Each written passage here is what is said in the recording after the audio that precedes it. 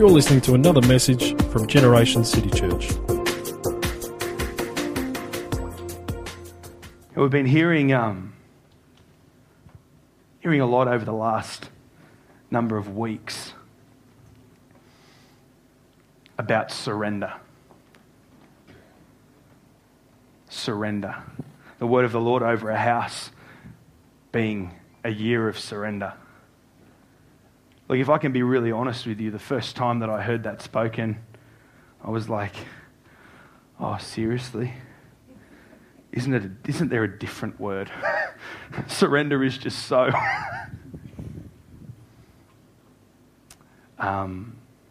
surrender is so unappealing to the flesh. Probably the best way to put it, unappealing to the flesh. But you know, I live with the sense that a word of God over our house, and when we say our house, we mean our church. Our house is Generation City Church. That a word over our house isn't just a word for us corporately, but it's a word for us individually.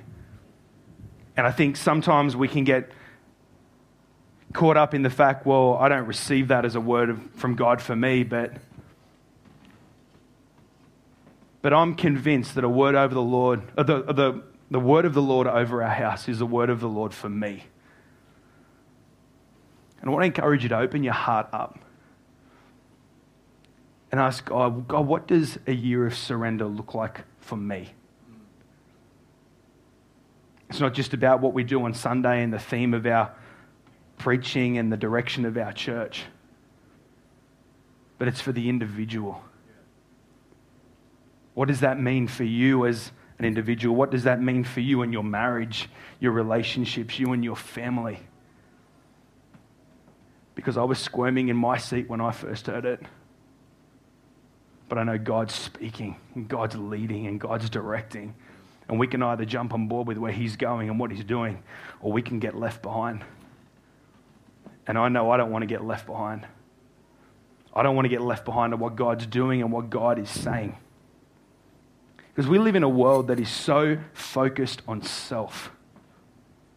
So focused on me, my, and I. So focused on what I get out of something. So focused on how it affects me, whether it's convenient for me. A couple of months ago, Pastor Margot spoke a word around selfie, and she had the mirror up here, and she took the selfies and she took the photos. But so often we can get so focused on self-centered, self-obsessed, self-focused. Yeah, you may find it very hard to believe, but there have been moments in my life where I've been very self-centered and very self-focused. I know it's very hard to believe, but it's true. It's true. Just ask my wife. She has to live with me every day. I remember... I can't believe it. That's some of the stories I tell you recently. I'm like, I can't believe I'm actually telling you this, but I'm actually telling you. I remember just before Sienna was born, I was working casually for the Commonwealth Bank, and it was good. I enjoyed what I did. But just Beck was heavily pregnant with Sienna, working heaps. By heaps, I mean heaps. And I just decided, let's back up a little bit. A couple of weeks went by and Beck would say to me, what's going on Mondays? Why aren't you working on Mondays? Like, isn't there any work available on Mondays? And out of my mouth came this words, I just don't feel like working on Monday. I just don't feel like working on it. And she's there, she's looking at me, wanting to tear shreds off me, saying, I'm working 6 days a week and you don't feel like working on Monday? She's like heavily pregnant, and I'm just thinking, I don't feel like working on Monday. Text message comes through, no, I don't want to work. I was happy to work Tuesday, Wednesday, Thursday, Friday. I was happy to drive to Nelson Bay or whatever I was doing at the time. I didn't want to work Mondays. I was so focused on me, so focused on what I wanted and how I felt. But I didn't want to work Mondays. Guys, if you're not working Mondays, you need to work Mondays. I was so focused on what I wanted, so focused on what I felt and what I needed, that I was so focused on me that I wasn't even thinking about my wife. But it's so easy in the society that we live in to get so focused on us. So focused on me. Would you come with me in your Bible to Galatians 2? I've just got one verse this morning that I want to draw from. You're giving it away, Nev. Trying to build up the anticipation towards this one verse that I've got, and there it is already. Bang, it's gone. Hope you didn't see that. But Galatians 2. Galatians 2. Galatians 2 talks about this journey that Paul has gone on, this realization that it's not about him. And as we come to verse 20, it's a verse that is spoken about a lot, and if you've been around the church more than 5 minutes, you would have heard this verse, whatever church you have been in. I have been crucified with Christ. I have been crucified with Christ, and I no longer live, but Christ lives in me. The life I now live. Hang on a minute.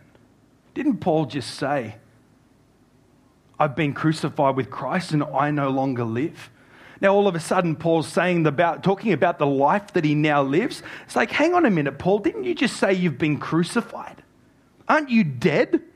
And all of a sudden you've decided to tell us about the life that you're now living?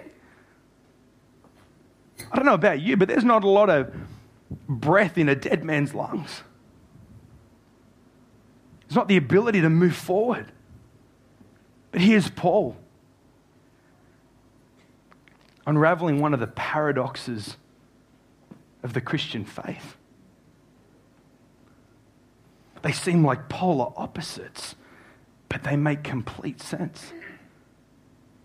No longer I, but Christ lives in me. The life I now live in the body. The life I now live. Now, you know, for so many of us, the life that we now live is still the life that we lived before Christ. Hello? The life that we now live, I've been crucified with Christ, the life I now live. Talks about in response to being crucified with Christ. It's no longer I, but Christ who lives in me, the life I now live. But for so many of us, the life that we now live on the other side of receiving Christ is still the same as the life that we lived before we received Christ. We're so stuck in the comfort and the convenience of what we once did and how we once lived, that the life we once lived and the life we now live has become so murky.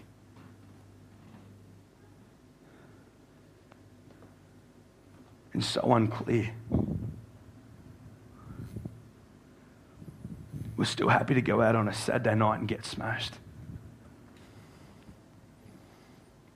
Still happy to jump into bed with our boyfriend or our girlfriend.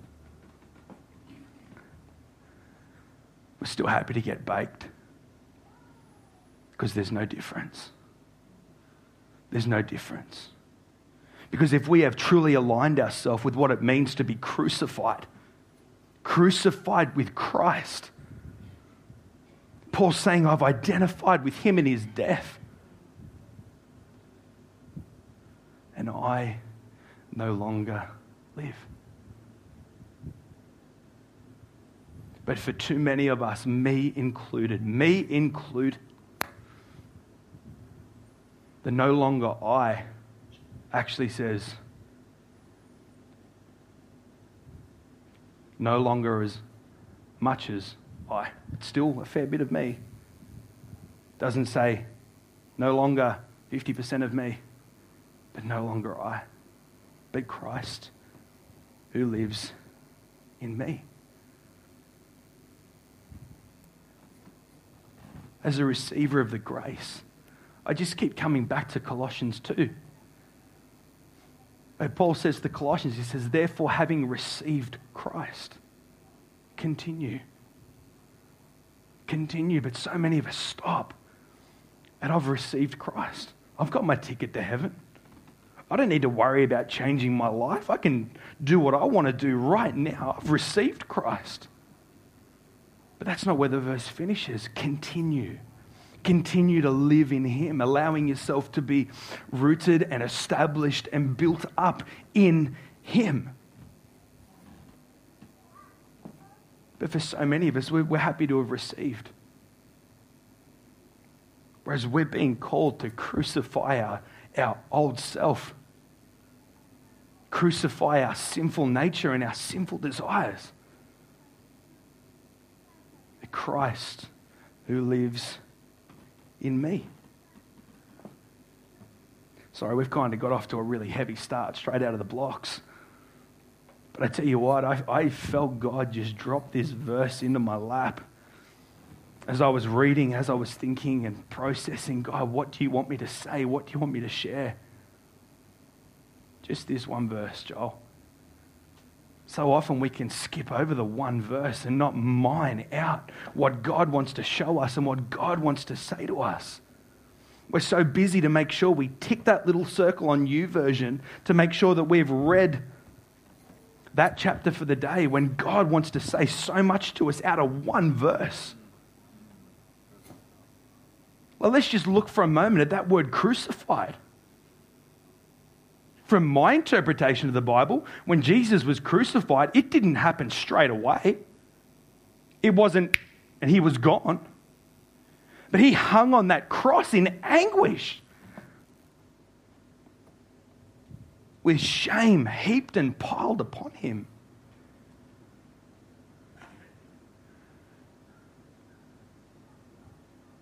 We're happy to say, I've been crucified with Christ as lip service. But our life shows anything but a crucified life. It's all about our comfort and it's all about our convenience and what's best for me. Crucifixion wasn't something that just happened in a moment. But when was the last time the gospel made you uncomfortable? When was the last time that it made you uncomfortable? That you had that you had a heaviness in your heart and in your mind at what Christ actually did for us? Or are we happy to just come along and with arms held high? Or have we truly identified with Him? But as that verse goes on, it says, the life I now live in the body, I live by faith. I live by faith in the Son of God who loved me and gave Himself for me. I've been crucified. I no longer live. Christ lives in me. The life I now live as a crucified, dead man. I love how Paul uses that word dead. Because we're not lost people. We're not bad people. We're dead people. And dead people cannot do anything for themselves. That's why we need Jesus. That's why we need Him and what He did for us. But as we embark together on the surrendered life, it still makes me uncomfortable to even think about it. I'm just being honest. Maybe for the rest of us, surrender's an easy topic. But for me and the elements of my flesh that are still in me, there's a heck of a lot of them, it's uncomfortable. Because it rages against everything that society screams at us every moment of every day. But for us that are embarking on the surrendered life, the surrendered life is a life of faith. When we've identified with Christ, when we've identified with his crucifixion, that it's no longer us, but Christ in us. Paul says, the life I now live in the body, I live by faith. The surrendered life is a life of faith. In 2008, I completed some studies in the financial planning field.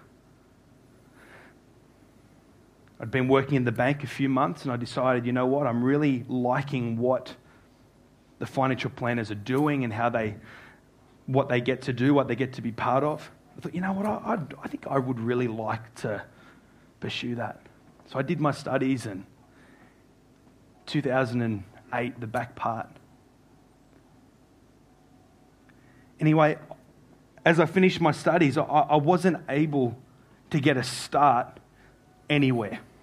It didn't matter that I'd completed my first 4 modules and had what I needed on paper to be able to do it.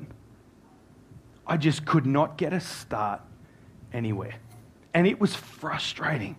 I'd put this effort and this time, I'd taken unpaid leave from work to complete these qualifications, and the doors were just not opening. They just wouldn't open.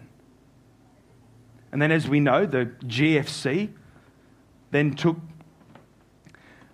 full effect, and the employment freezes across the financial sector. Thinking, maybe it'll never happen. We need people with experience. Well, how do you expect me to get experience if I don't get a go? I know that's the problem for so many people today looking for work. They've got the piece of paper, but they haven't got the experience. The beginning of 2010, end of 2009, early 2010, the first internship intake was taking place. And I felt for a number of years that my life was leading me down a path that would lead to what I'm doing now, being a part of ministry in a church in a full-time capacity. I thought the internship's coming. I want to be part of this. I want to do this journey. I'm thinking, okay, this is the next step on pursuing what I believe God has for my life. And then just this sense that the timing's not right. And I'm thinking, okay, I really wanted to do it. And only a couple of weeks before it's about to start, I pulled the pin. And I'm thinking, God, what is going on? This is what I want to pursue, but I feel like I'm just going to be so far behind. Just going, okay, God, whatever you want to do. And at that time, I was just working casually with the bank. But within a matter of weeks, an opportunity for me to use the qualification that I'd received 18 months ago presented itself. And I was able to work within the Commonwealth Bank in that, and I worked there for about 5 years. It was a great place for me to work. It was a great bunch of people. But God just opened the doors. And to think that I am standing here now doing what I get to do and be a part of what I get to be a part of. Back then, sure as heck seemed a heck of a long way away. But when we surrender ourselves and we go, God, whatever you want to do, whatever you want to do. Because the surrendered life is a life of faith. I was able to work with the bank and work with a great bunch of people. And then I'd been there a couple of years and the opportunity came up for me to be on staff here in a part-time capacity, and the bank was so good at allowing me to work for them a few days a week and work for the church a few days a week. I couldn't have engineered that. But God, in his timing and in his way, when we just allow ourselves to trust him, he's able to work. But the surrendered life is a life of faith. Did I know back then that I would be here talking to you today? Not at all. It felt a long way away. But when we trust him, we lean not on our own understanding, but in all our ways acknowledge him. He makes our paths straight. The surrendered life is more about what God is doing in me than what God is doing through me. When we enable God to work in us, he's able to do a work within us that he can then work through us. You know, when a seed is planted,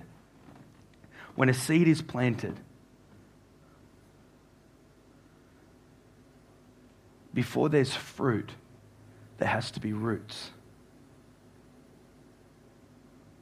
There has to be roots before there is fruit. But roots are under the surface. Roots aren't seen. But when we plant the seed, we've got to trust God and surrender ourselves to him. If you want to live the surrendered life, we've got to know it's a journey of faith. It's a life of faith. And I tell you what, there are so many people in this room this morning who could tell you a way better story than I did about what it means to surrender, about what it means to lay down, about what it means to trust God and walk and live by faith. But it looks different for each one of us. It looks different for each one of us. Romans 12:11 says, don't burn out. In the Message, keep yourself fueled and aflame. Keep yourselves fueled and aflame. I went to America a few years ago, and coming back from the US, we flew on the A380, the big jumbo. Well, it's not a jumbo, it's bigger than a jumbo, but this gigantic plane that had only been out for a couple of years. An A380 has the ability to carry 310,000 litres of fuel and can travel just under 15,000 kilometres on one tank.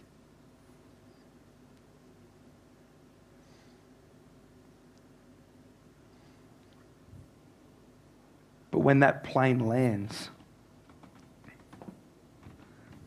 it has to be refueled in order to keep going. Has to be it can't fly all the way to America or all the way to Australia from America and fly back without being refueled.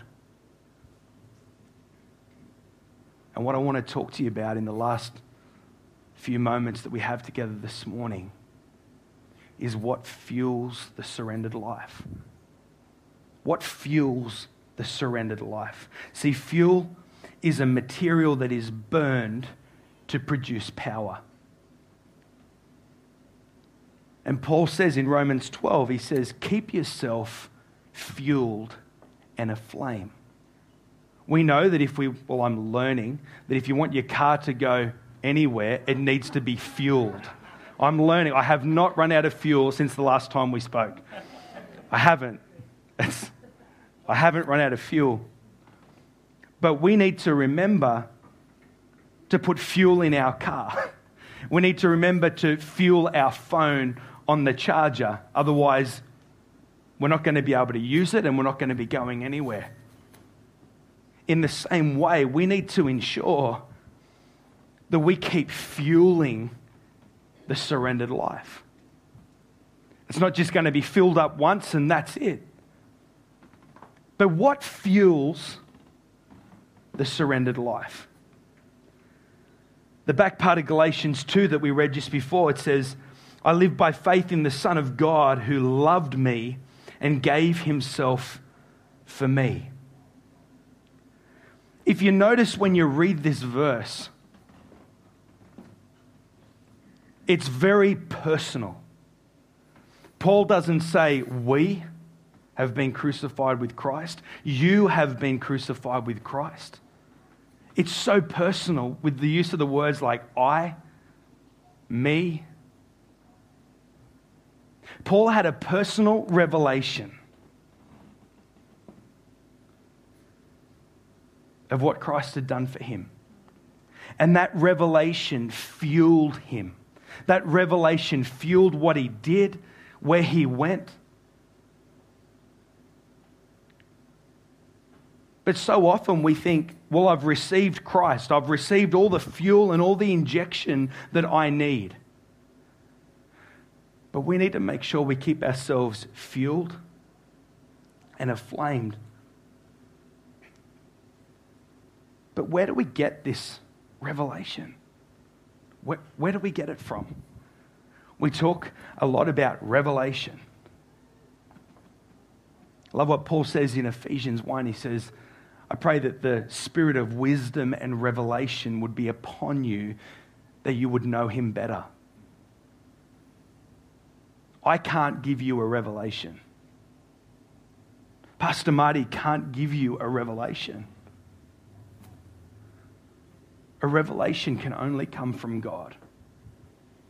That's why Jesus said to Peter in Matthew 16, he said, Peter, blessed are you, Peter, because man hasn't revealed this revelation of who I am to you, but God has revealed this revelation to you. Maybe you're sitting here this morning, you're thinking, gosh, I wish God would hurry up and give me a revelation. I just wish I could get a revelation, but God's not giving me one. Have you positioned yourself to be able to receive a revelation? Because sometimes we can be so full of us, full of ourselves, full of me, full of I, that there's no room for God to even give us a revelation. Maybe you haven't opened your Bible. Maybe you come on a Sunday and the only time that you're here with God is for an hour and a half on a Sunday, and that's it. You come back next week and you keep asking for a revelation, then you walk out the door. Have nothing to do with God until next Sunday. But we've got to position ourselves with an open heart in God's Word. Maybe as we're reading the Word, we're trying to tick a box to make sure we get our Bible in a year plan finished. But we're not taking the time to just sit and meditate and think about what it is that God's Word is saying to us. Maybe we need to slow down, not be in such a rush. Had my time with God. Had my time with God. Sometimes we come with our own agenda.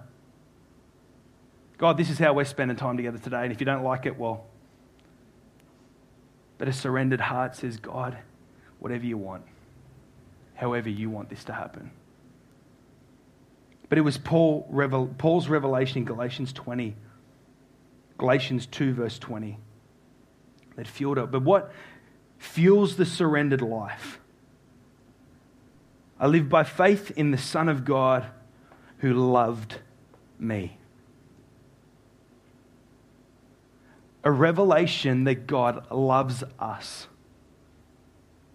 will fuel the surrendered life. To think that the one who is asking us to lay down our life, to lay down what we have,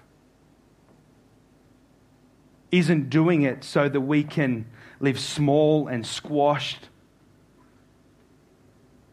but is doing it from a place of loving us.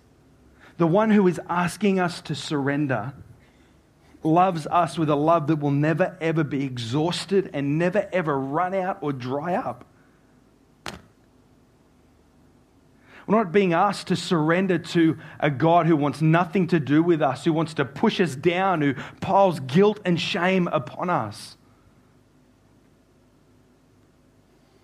But a revelation that Christ loves us will keep the surrendered life fueled.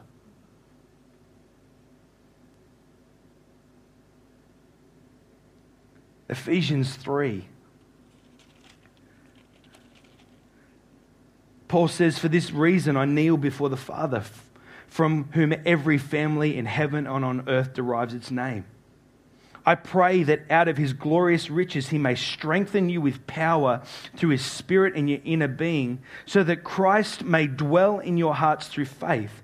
And I pray that you, being rooted and established in love, may have power together with all the Lord's holy people to grasp how wide and long and high and deep is the love of Christ, and to know this love that surpasses knowledge." This love that surpasses knowledge.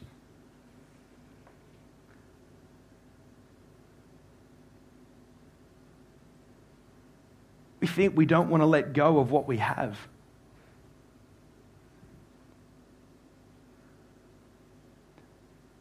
But the one who is asking us to surrender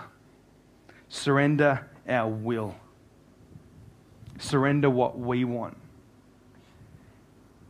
is asking us to surrender what we have so that he can give us more, that he can give us better, more than we could even comprehend and understand. And right now it may not feel like it's better.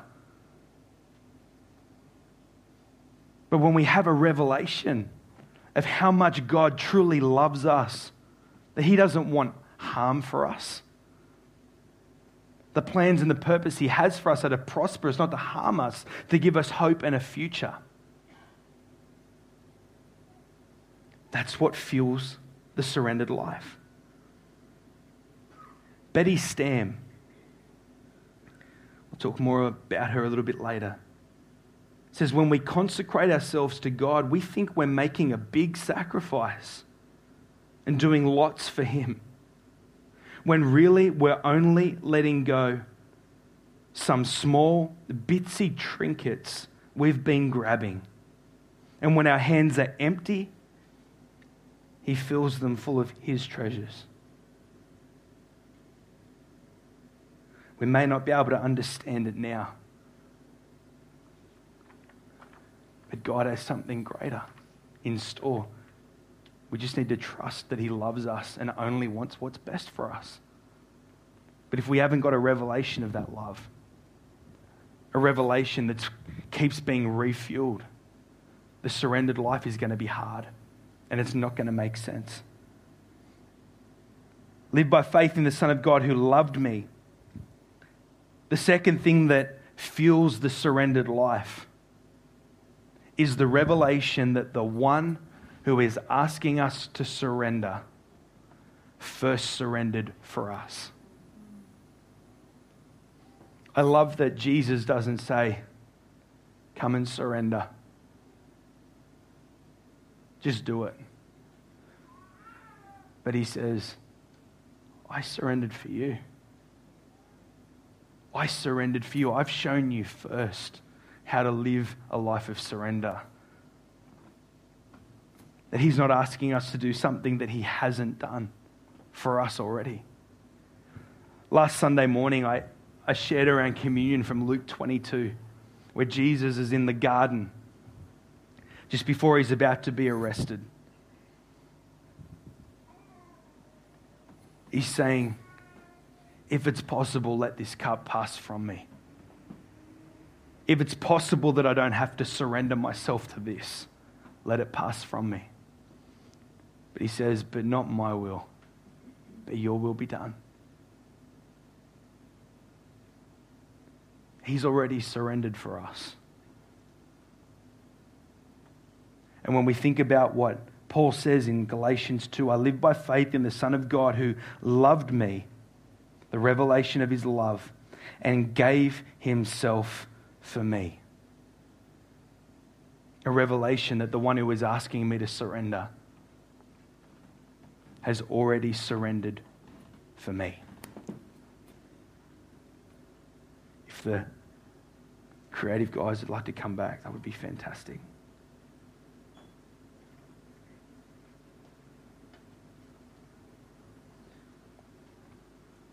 The surrendered life needs to be refueled constantly. The surrendered life is a life of faith, but it needs to be fueled by the fact that God loves us and only wants the best for us, and fueled by the fact that the one who is asking us to surrender has already shown us the way of surrender by laying himself down for us. I was reading this week about a lady named Betty Stam. I don't know if you have heard of Betty Stam, but Betty Stam was born in February 1907.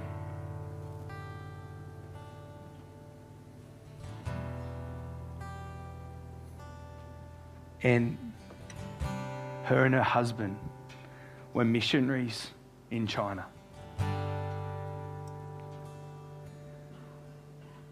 Betty lived the majority of her life in China with her parents. And when she was 18,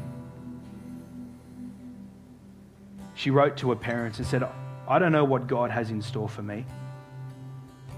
I really am willing to be an old maid missionary or an old maid anything else all my life if God wants me to. It's as clear as daylight to me that the only worthwhile life is one of unconditional surrender to God's will and of living in His way, trusting His love and guidance. It's as clear as daylight. Betty wrote that when she was 18.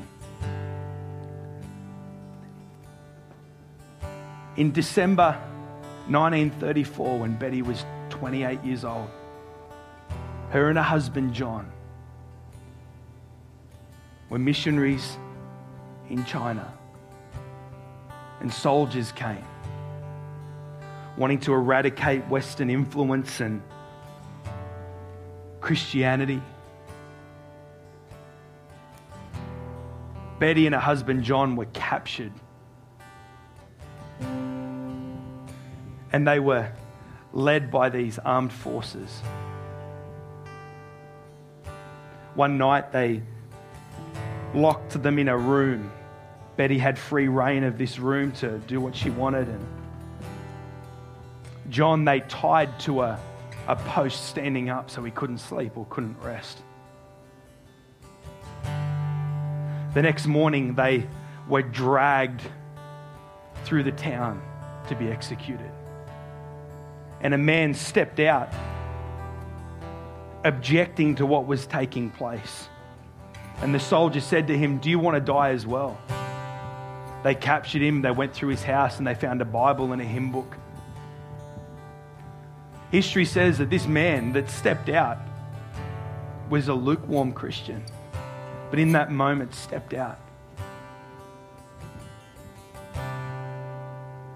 On that day, the 8th of December 1934, John and Betty were beheaded at the age of 28.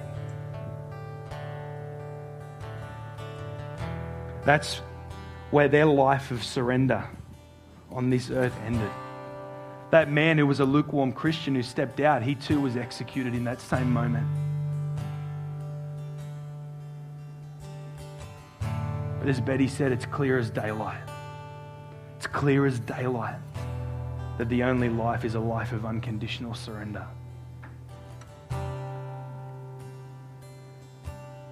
But unless that life of surrender is constantly refueled with the revelation of how much He loves us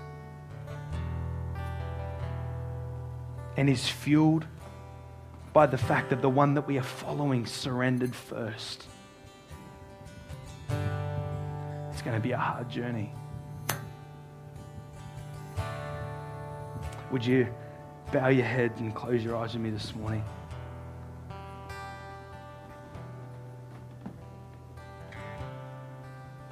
I've been crucified with Christ.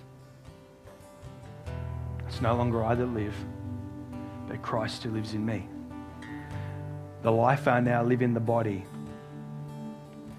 I live by faith in the Son of God who loved me and gave himself for me. Maybe you're here this morning and you have never heard about this love. This love that surpasses knowledge. This love that makes no sense. This love that requires nothing of us in terms of earning it. But once we've received it,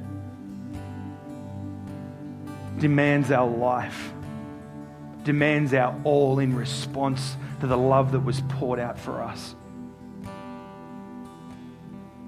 Maybe you've never heard about this God. Maybe you've never walked with him. But I would love to give you the opportunity this morning to take the first step on the path of getting to know God. This God who loves us unconditionally. This God who surrendered everything for us. If that's you this morning, I invite you to raise your hand. I invite you to raise your hand.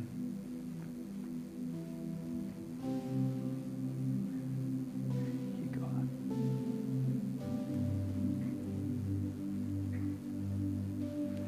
Maybe you're here this morning and you've been walking with God and just all of a sudden just gone pear-shaped, that you're not fueled in a flame.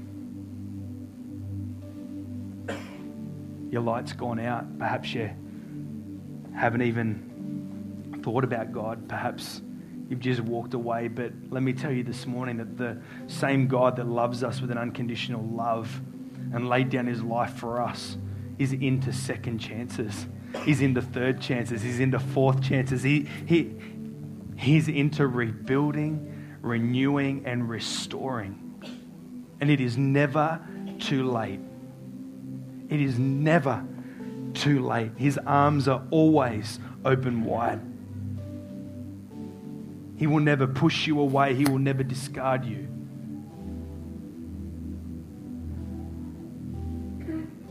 If that's you this morning and you need a fresh start with God, I want to invite you to raise your hand. Amen. Amen. Thank you. Amen. Thank you. I see that hand over there. Thank you, God. Thank you, God.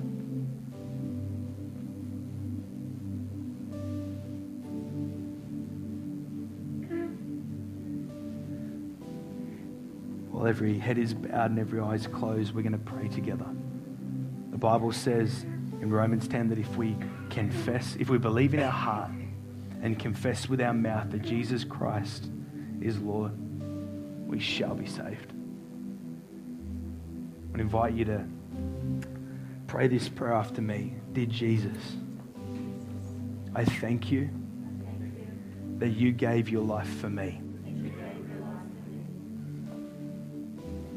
That you took my place.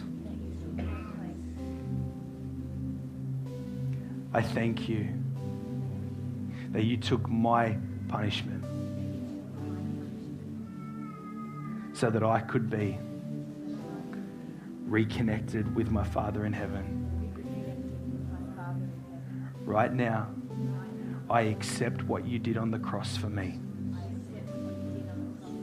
I ask that you would wash me clean. Help me to live for you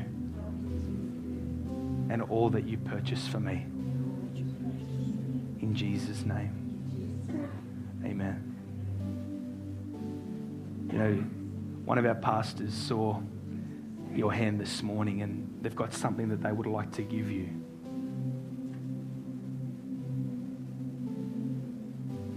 But I think I want to just pray one more time.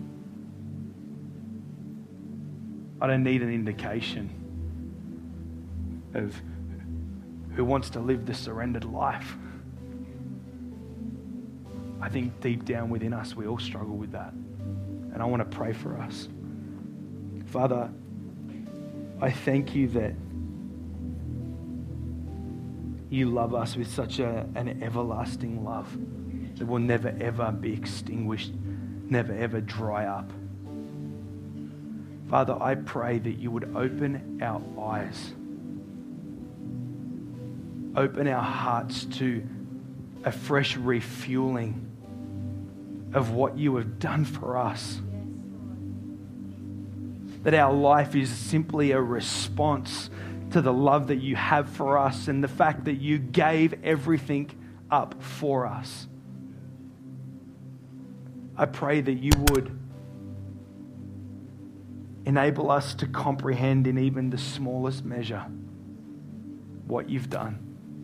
That it would fuel the surrendering of our hearts to what it is that you would have us do and where you would have us go. God, we thank you for who you are and what you've done.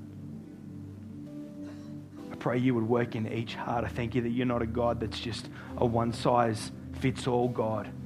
But I pray you would meet each one of us where we are at right now.